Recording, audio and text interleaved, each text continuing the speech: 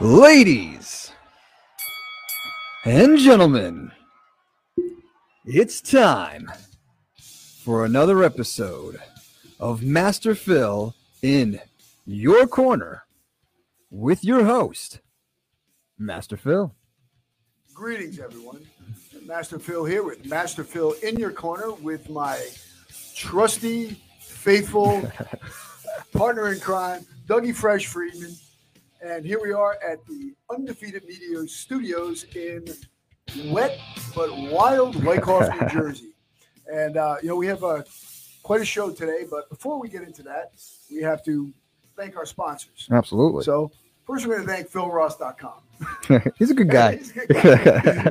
On the PhilRoss.com site, we have the Kettlebell Workout Library, over 100 kettlebell and bodyweight-based workouts. We have Survival Strong, defensive tactics, strategies, combinations, and responsive techniques. We also have the American Eagle Live, over 200 training videos with kettlebells, bodyweight, martial arts, defensive tactics, knife and stick work.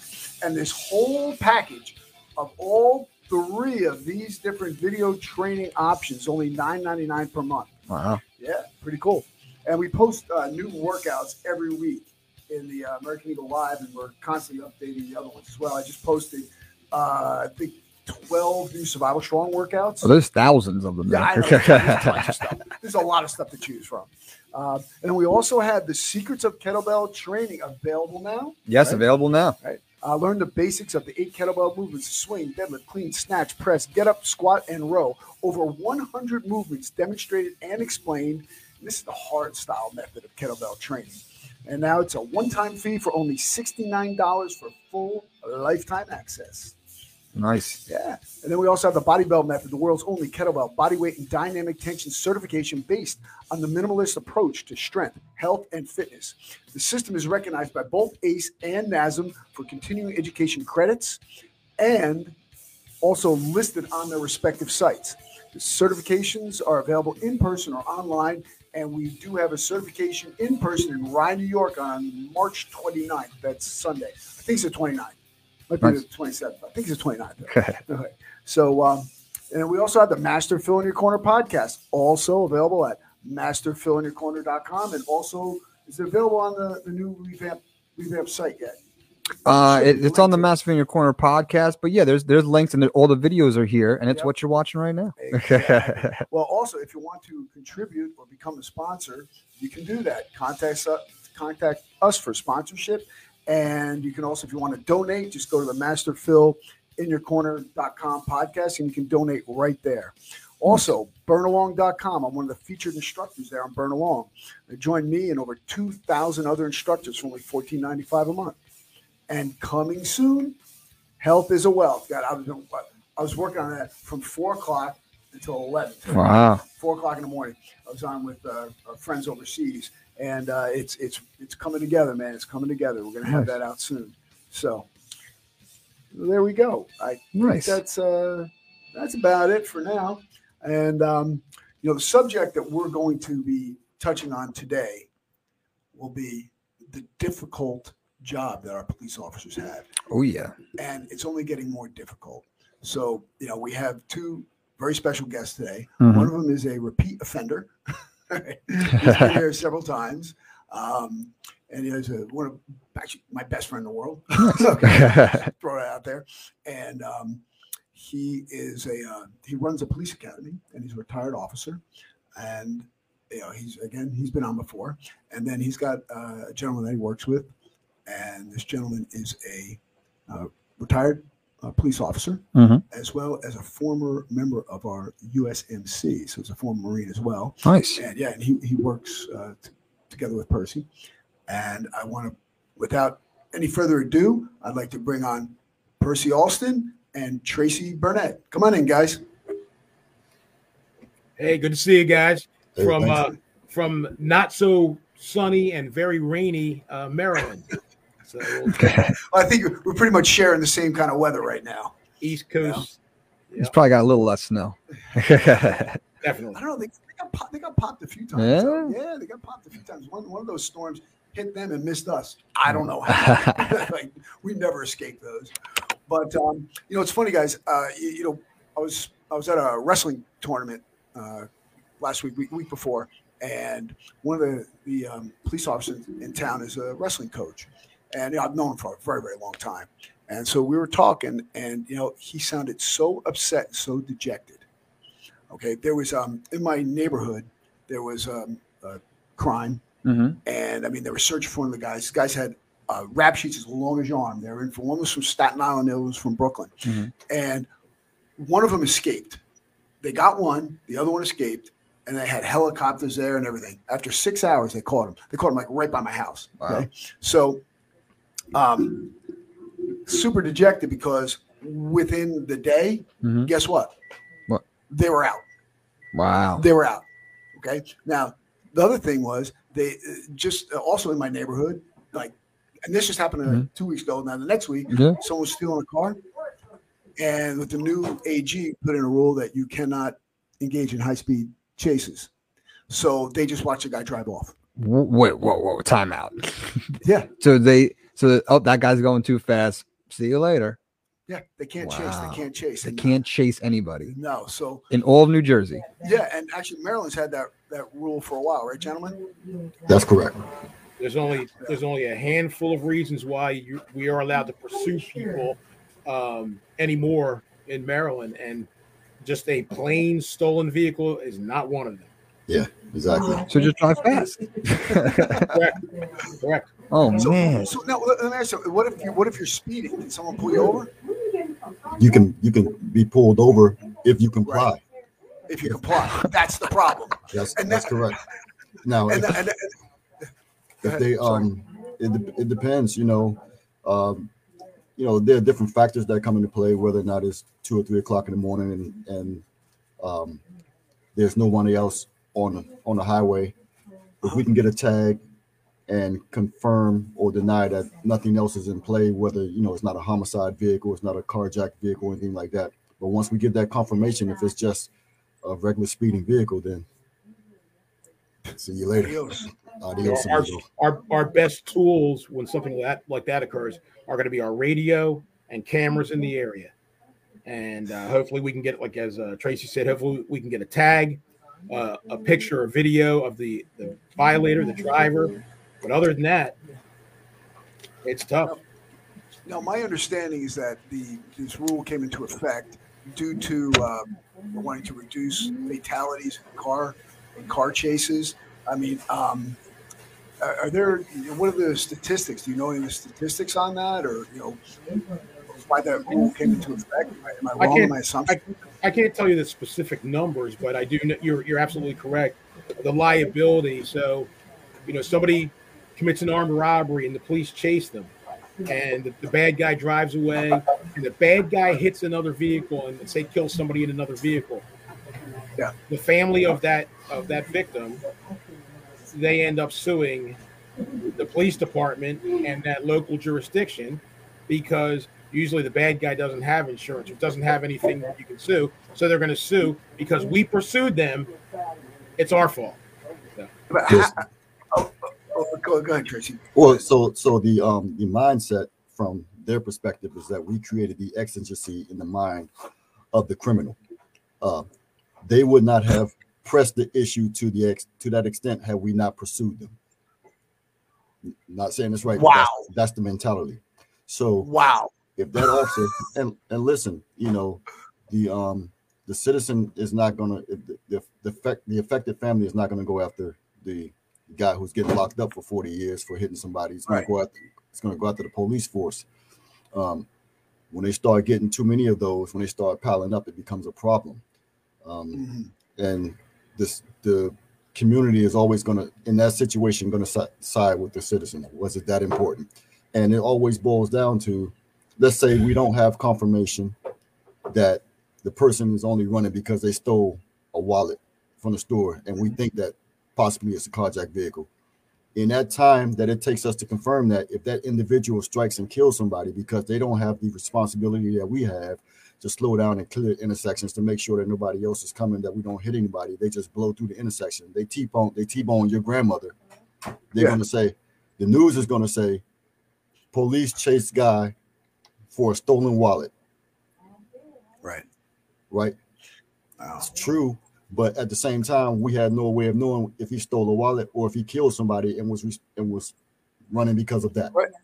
Well, most of the time when you do pick up these perps, they usually have other outstanding warrants or they've been involved in some other crimes. And because I know there's many times when you catch somebody and then you run their prints or you get their ID out there and you find out that they have been involved in other generally more serious crimes. That's why one of the situations with the turnstile jumpers in the subways, and they made that, oh no, that's not illegal now in New York.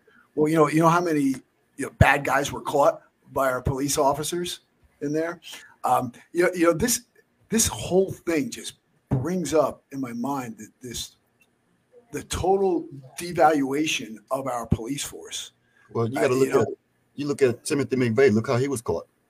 Police officer gets behind him, runs his tag, and next thing you know, that blows that case wide open. Yeah. No pun intended, but yeah. Yeah. I mean, look at that. I mean, the thing is that when we're able to run tags, apprehend these perpetrators, it's a safety factor for society. It just seems like that. Of course, we have a media that does not favor our police officers. I mean, it makes me sick. Look, I'm a 9/11 survivor. I don't know if Percy told you that. I remember how everybody was after that. Everybody was, got together. Nobody cared about anything. Just we were all Americans. We all got together.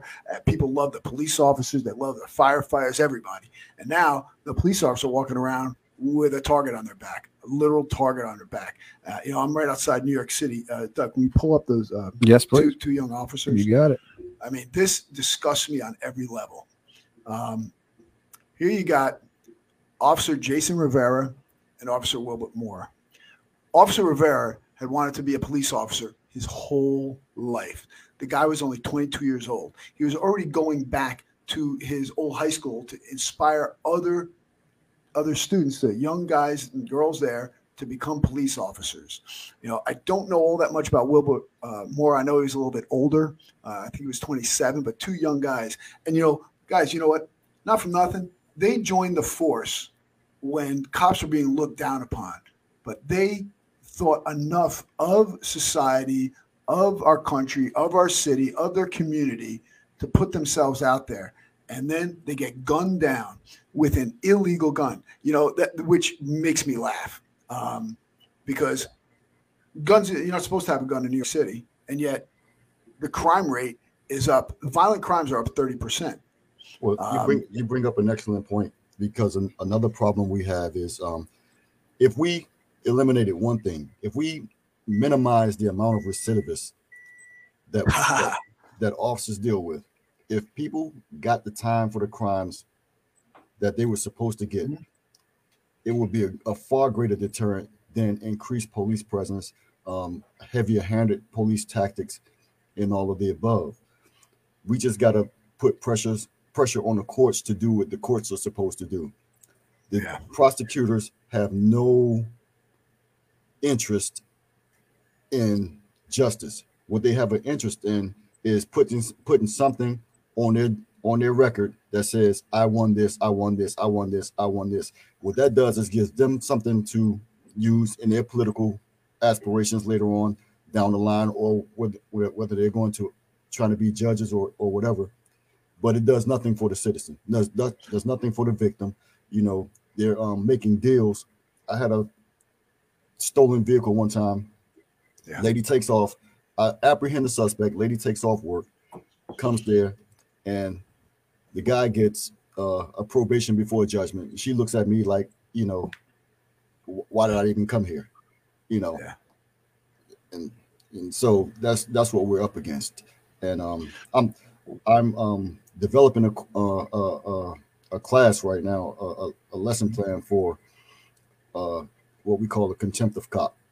And so in so doing, we're attempting to get out ahead of what police officers are dealing with today, as far as the general public's attitude toward us and what the uniform represents to them. How to avoid negative confrontations or negative interactions with people, and you know, which means sometimes taking a concession at an earlier point within a communication with the citizen. And we're just trying to be proactive and recognizing that. You know, you took the words right out of my mouth, because I was going to say, how are you guys preparing, you know, our up and coming officers, you know, for the life in the street now? You know, it's one thing that I've actually been involved in very heavily. And actually, I have a contract with this company called P3 now, and I do the defensive tactics. And I just trained a couple of guys that went through the New Jersey State Police Academy, and they did a great job in their DT. And one thing that I think we have to do, and I love what you're doing, because that's being proactive. You know, one of the things I noticed that with hand-to-hand tactics, you know, we've all seen the videos of these hand-to-hand tactics that, you know, cops are getting hammered or they're not prepared properly.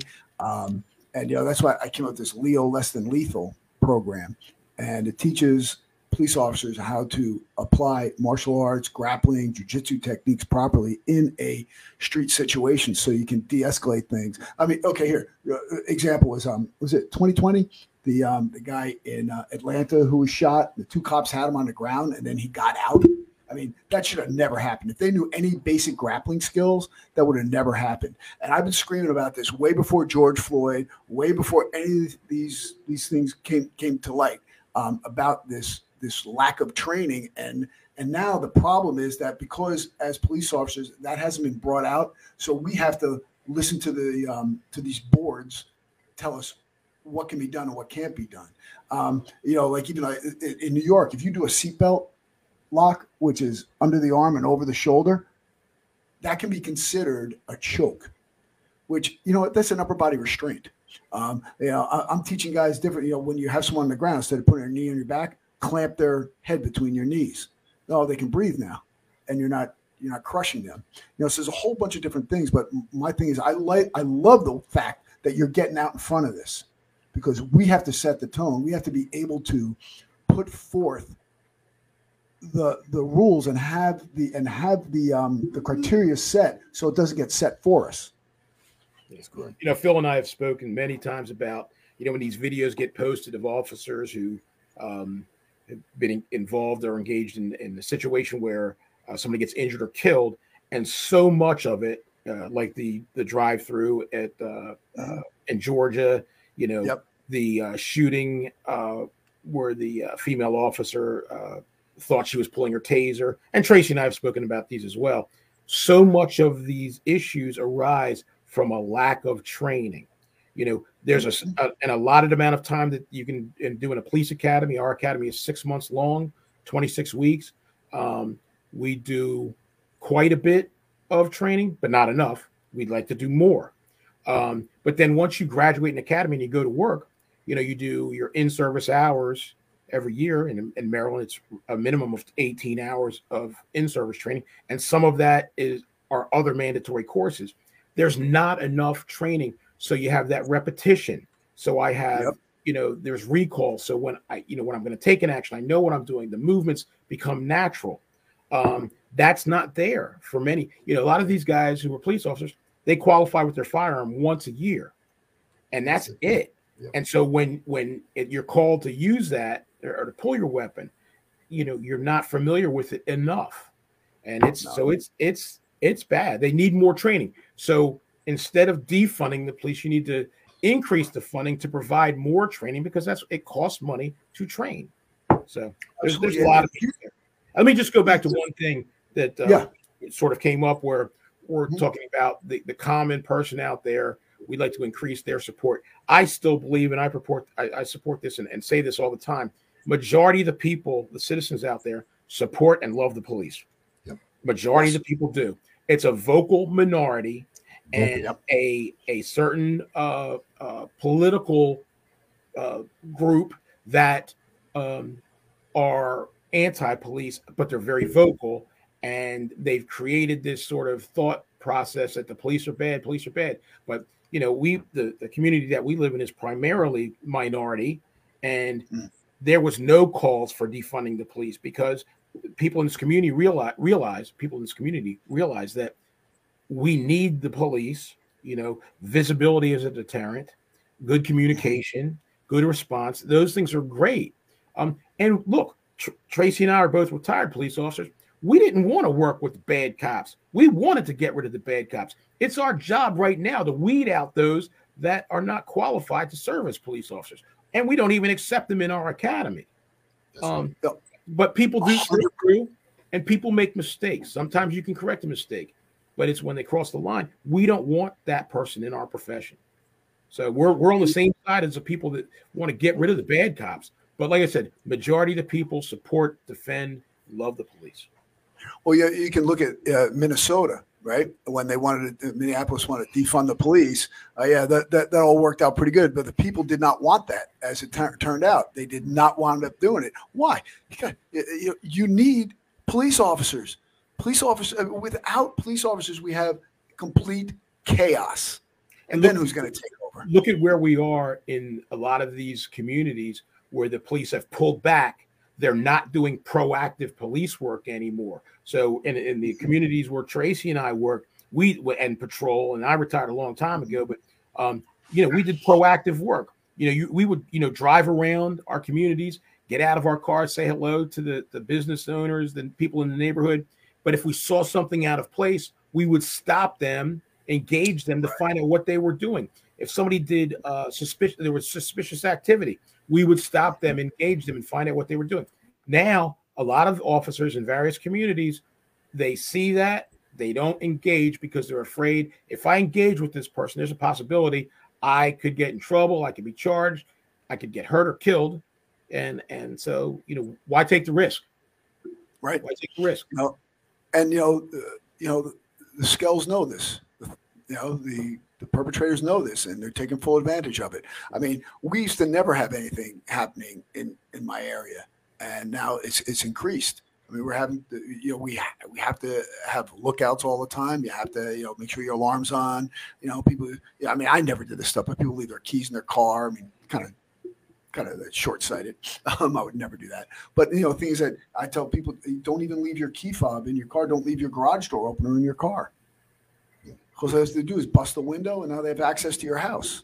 That's correct. These are, and the fact is, these guys are getting away with it. I mean, they get a slap on the wrist at best. I mean, in New York City, resisting arrest is not a prosecutable charge now. I mean, that new DA Bragg. I mean, the guy's a joke. I mean, I don't know. And if the police officers do not have the backing of the brass of the leaders in there, like the mayors, the DA, so forth. What is that doing to the morale? And how are we going to go and turn this around? Because, man, I know a lot of police officers. I've trained them. I continue to train them. And, I want the best for them. And I want them to be as safe as possible. But how are we going to elicit these changes? Because we got that vocal minority that has the media in their pocket. I'll say it because I don't care. I'll say anything I want. I know you guys maybe can't, but I will. They have the media in their pocket.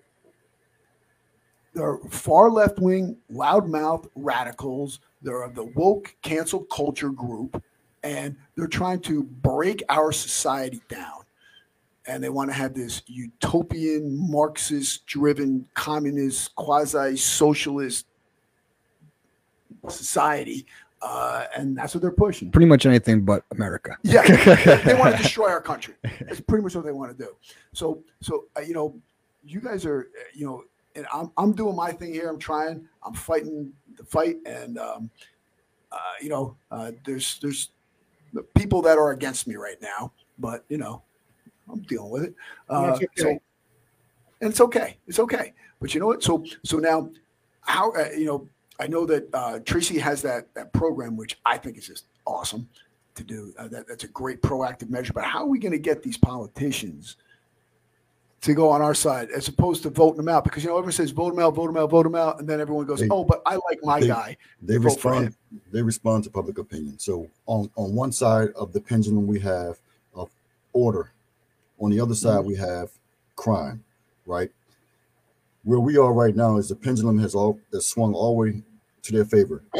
There comes a point in time in every pendulum swing where it goes up hits an apex and pauses for a moment. That's where we are. We're at the pause. What happens right there is important. So we have to make sure that they see that whatever occurs is a direct result of the inactivity caused by their policies, right? Yeah. And once that occurs, then people will step back a little bit. And we're in a dangerous place in Maryland because we just had some things come down the pike that's going to put crosshairs on officers, really. And so there's going to be these citizens involved in disciplinary measures that go forth with officers. And sad to say that in the beginning, when they unleash this thing, there's going to be it's going to be a heavy-handed approach, I believe, and some officers are going to be made examples of. And so that to that point, officers are naturally going to pull back and not want to be that guy. I know I wouldn't want to be that guy. No. And so, but then I think in their heavy-handed approach, we're talking about that pendulum at the apex. They're going to see the people who are in control of the citizens on that side are going to see that what they're doing is having an adverse effect on the community at large, because the community is going to suffer. And so there'll be a point in time where they say, you know what, we get it now. You guys were kind of right. But how long is that going to take? Whose career is going to be sacrificed on that, and whose freedom is going to be sacrificed as a result of that? Right. The other thing is that it also causes a more dangerous situation, because you brought up a point, because there's going to be hesitancy. And yes, you've been out there, there's split-second decisions that have to be made. This could cause the death of an officer. This could cause the death of a civilian. This is very dangerous, because they have to, again, we spoke about the training. The training has to be ingrained. We have to have in-service training. You have to have the training that's continuous, because you don't want to lose your ability to respond quickly, but you have to be quickly, and it has to be quick, decisive, and within the proper realm of use of force. But if they have to delay that, people are going to lose their lives. And if you have that in the back of your head, it's very dangerous. So like the tough part about this whole thing too is you're giving a very strict set of rules to one side, and the other side has zero rules. They're trying to kill you. Yeah, that's other things too. Is I know that you guys have arrested people before, and I did tons of grappling matches, and people think that it's easy just to hold someone down who doesn't want to be held down. I mean, guys, if you want to elaborate on that a little bit, it's very, very difficult to do that.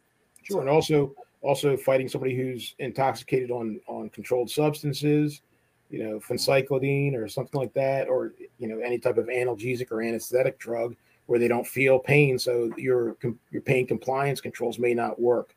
But also when people are more emboldened to resist and to use force or to shoot at a police officer or anybody without fear of repercussion, that's a problem. We sort of alluded to it earlier. The issue with guns. Actually, I know that the three of us, and I'm not sure about Doug, but the three of us love guns. We love shooting, but it's not the issue with the guns. It's the laws. The laws are already in place, but they don't enforce the law. So when you catch a guy with an illegal gun, a guy who kills two police officers with an illegal gun, so besides the murder, the first-degree murder of a law enforcement officer, and you have to apply the gun charges that are supposed to be so tough in New York. Apply the gun charges and give him the time he's supposed to get. Don't minimize it because we're concerned about the criminal's rights. Stop it.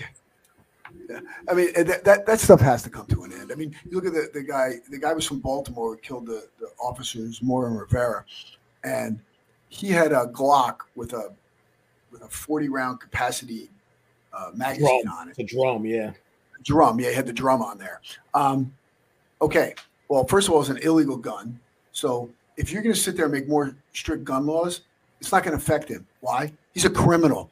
Wake up. He's a criminal. They don't care about laws. That's why they are criminals. I mean, how many times do you hear somebody, hey, gosh, I'm sorry I was late for the armed robbery. I was registering my gun. Yeah, you never, because they're illegal guns, because they're involved in illegal activity. So you can put all the rules, all the laws on the citizens that you want. You can put magazine capacity, blah, blah, blah, blah, blah. It's not going to drop the crime rate. The only people that the laws affect are the three of us in this room who abide by the laws that are in place. I abide by it too. I got one. I got my COVID gun. And isn't that the truth? The COVID gun, it's like COVID broke out, and you have all the rioting and protesting all over America with no recourse.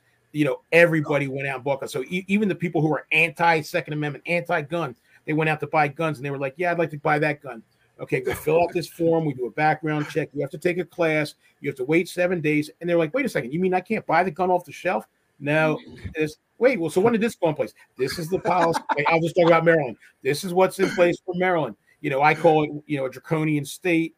However, we have checks and balances in place for people who want to buy guns, but we can't control illegal gun sales. So it is what it is. You're never going to put that genie back in the bottle either. No. Real quick.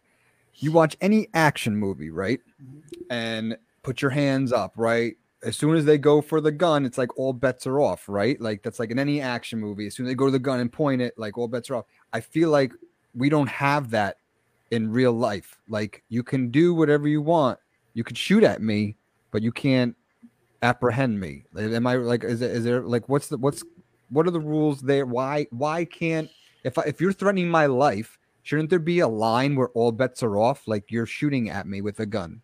Well, I mean, there's last resort tactics. You guys, please. Yeah, please. Well, no. If you're now overt threats, we still have the ability to do what we need to do. Mm-hmm. Now, where we run into problems is that hindsight is 20/20. So if somebody, now you have idiots out there, somebody will come out there and pretend like they have a weapon and be going for a cell phone just to say, cell phone like that. But the first time they go for it and you telling them, let me see your hands, and then you pop somebody, the tape is going to show, if there's video, that the guy only had a cell phone. Oh, well, but you know what? It depends. It goes by what I believed at the time. Mm-hmm. What I believed at the time. Now, if I saw you talking on the phone and then put the phone in your back pocket and then, that's something I can't just use that as an excuse to take your life. I should be prosecuted at that point. However, but if you're pretending the cell phone's a gun, like come on. Well, here's the major crux is that you weren't listening.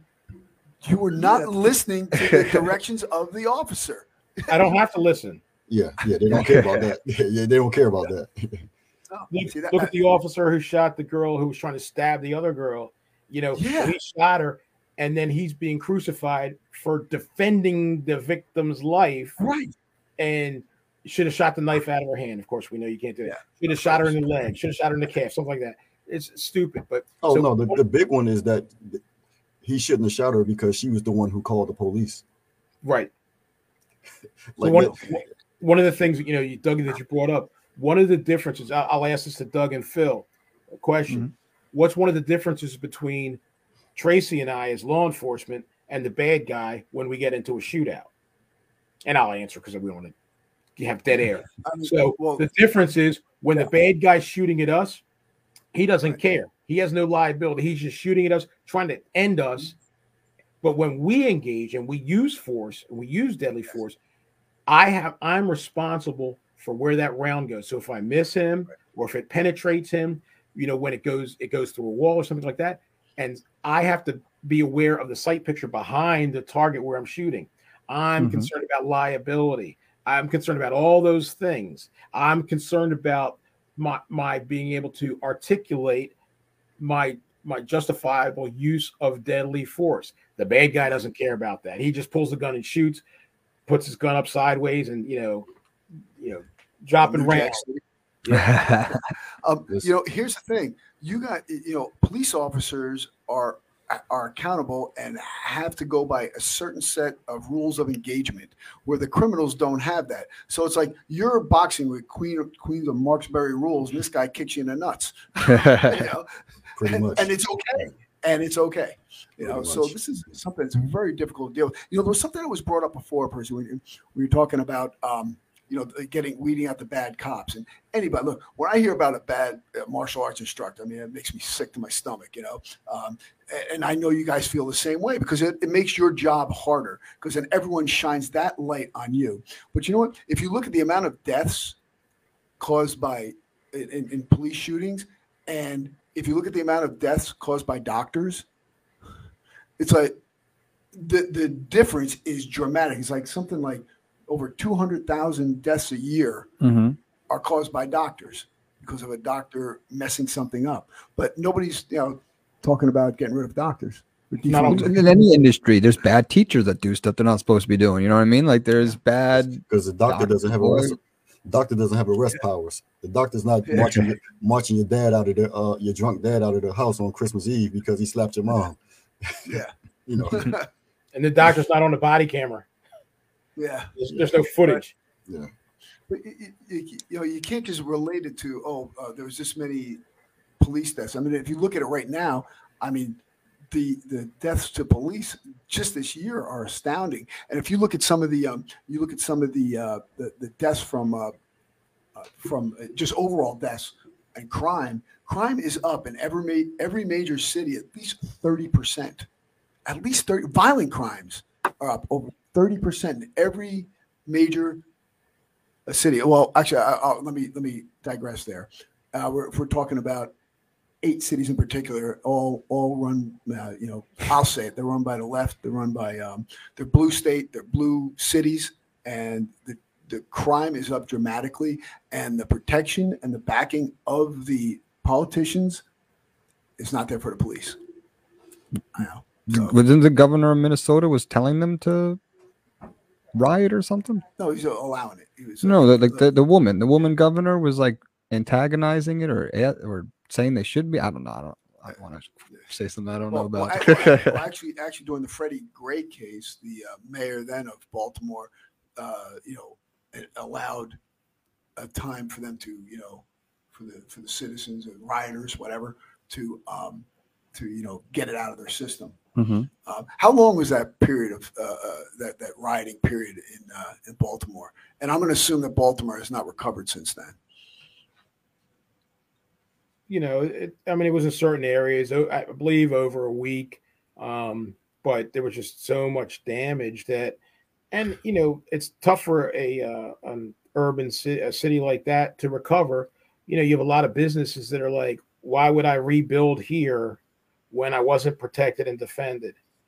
When you burn down a tire store that has nothing to do with the actions of the police, it's tough. It's tough to explain. And look at what's going on in San Francisco now, in California. You're reading my mind. Where the people are going into the stores and just stealing stuff in the jewelry stores and everything, and then they run out. And basically, in certain jurisdictions, the police are told, just let it go, And I'm like, so if I own that business, I'm shutting doors down and getting out of there, or I'm hiring armed security, to stand there, like when we went to Costa Rica, at the banks, the guards at the banks are standing in front with ARs slung across their chest. And that's just the way it is. And that's commonplace. Is that what we want to get to in this country? I hope not. So a lot of what we're talking about is I want to live in a community where I can go anywhere and do anything and feel safe, and not have to look over my shoulder and not worry about being robbed or carjacked, or anything like that. But, that's a utopia. But, that's what I want, ideally. I think that's a good goal. Right? That's what everybody wants it, except for the criminals. But yet our attorneys and the way our courts are positioned, they're protecting them. I mean, heck, how bad is it that you're in California? What people are doing is they're leaving their cars completely open, like the hatch back up, doors open, windows down, to show that they have nothing to steal, or just take what you want, just don't smash my windows. Is that insane? This is what This is what we've been reduced to in some of these areas. I mean, and it all has to do with the lack of support and lack of respect for our police officers. And you know what? It comes from two sources: those left-wing politicians and the far-left media. And it's their fault. And let me tell you something: those two officers that died, their blood is on the hands of Bill de Blasio. He was a former mayor because he set this tone. He turned his back on our cops. He did not have their back. He imposed all these laws. He took away the stop and frisk, took away the crime units that deter crime, and it's just going up and up and up and up. And who's he helping here? I want to know, who are these people helping? And when are people going to wake up?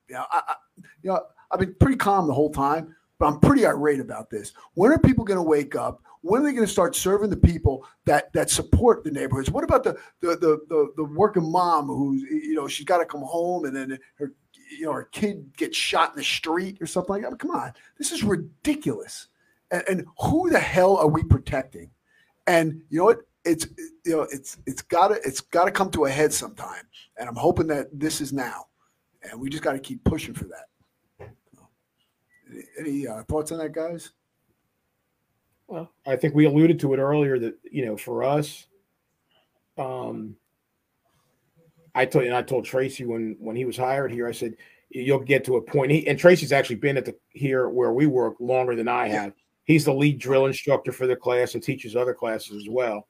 So he's actually, now that he's full-time here, he's the lead disciplinarian and brings the recruits in line.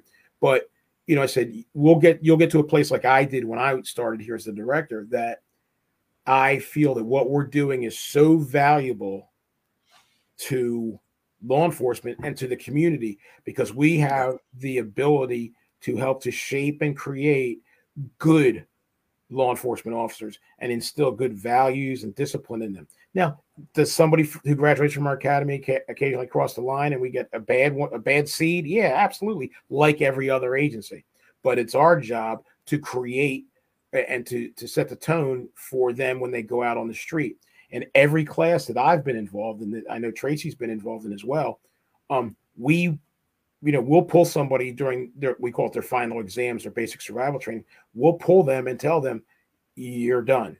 You do not have what it takes to be a police officer. Either their threat perception is bad, or they overreact. They're not sensitive to the suspects. We have role players that come in. You're not sensitive to those people. So something they're doing, we all feel uncomfortable, and we would not put them out on the street. It wouldn't be safe. So we do that every class. So I'm not obligated. I tell the class on day one, I said, I don't care if two of you graduate and walk across the stage. We'll graduate the people that are qualified to serve as police officers. So we have a tremendous obligation to only graduate those good candidates. You as a police officer with a badge and gun, you have the authority to take somebody's freedom and to take somebody's life. But our goal is to save lives and to make people's lives better. So, that's what I think about when we're in here and our responsibility. And Tracy and I are lockstep on a lot of those same principles. And I love having him here now that I've got somebody to bounce those ideas off of, but also he has new ideas, like the class he was talking about earlier. So that's great. I mean, I give you guys a lot of credit because, it takes a lot of guts to tell someone to get out. Oh, yeah. It takes a lot of guts, and a lot of people get passed through, for whatever reasons, whoever's running it says, I don't want to make any waves. I got to pass this person, whatever the case may be.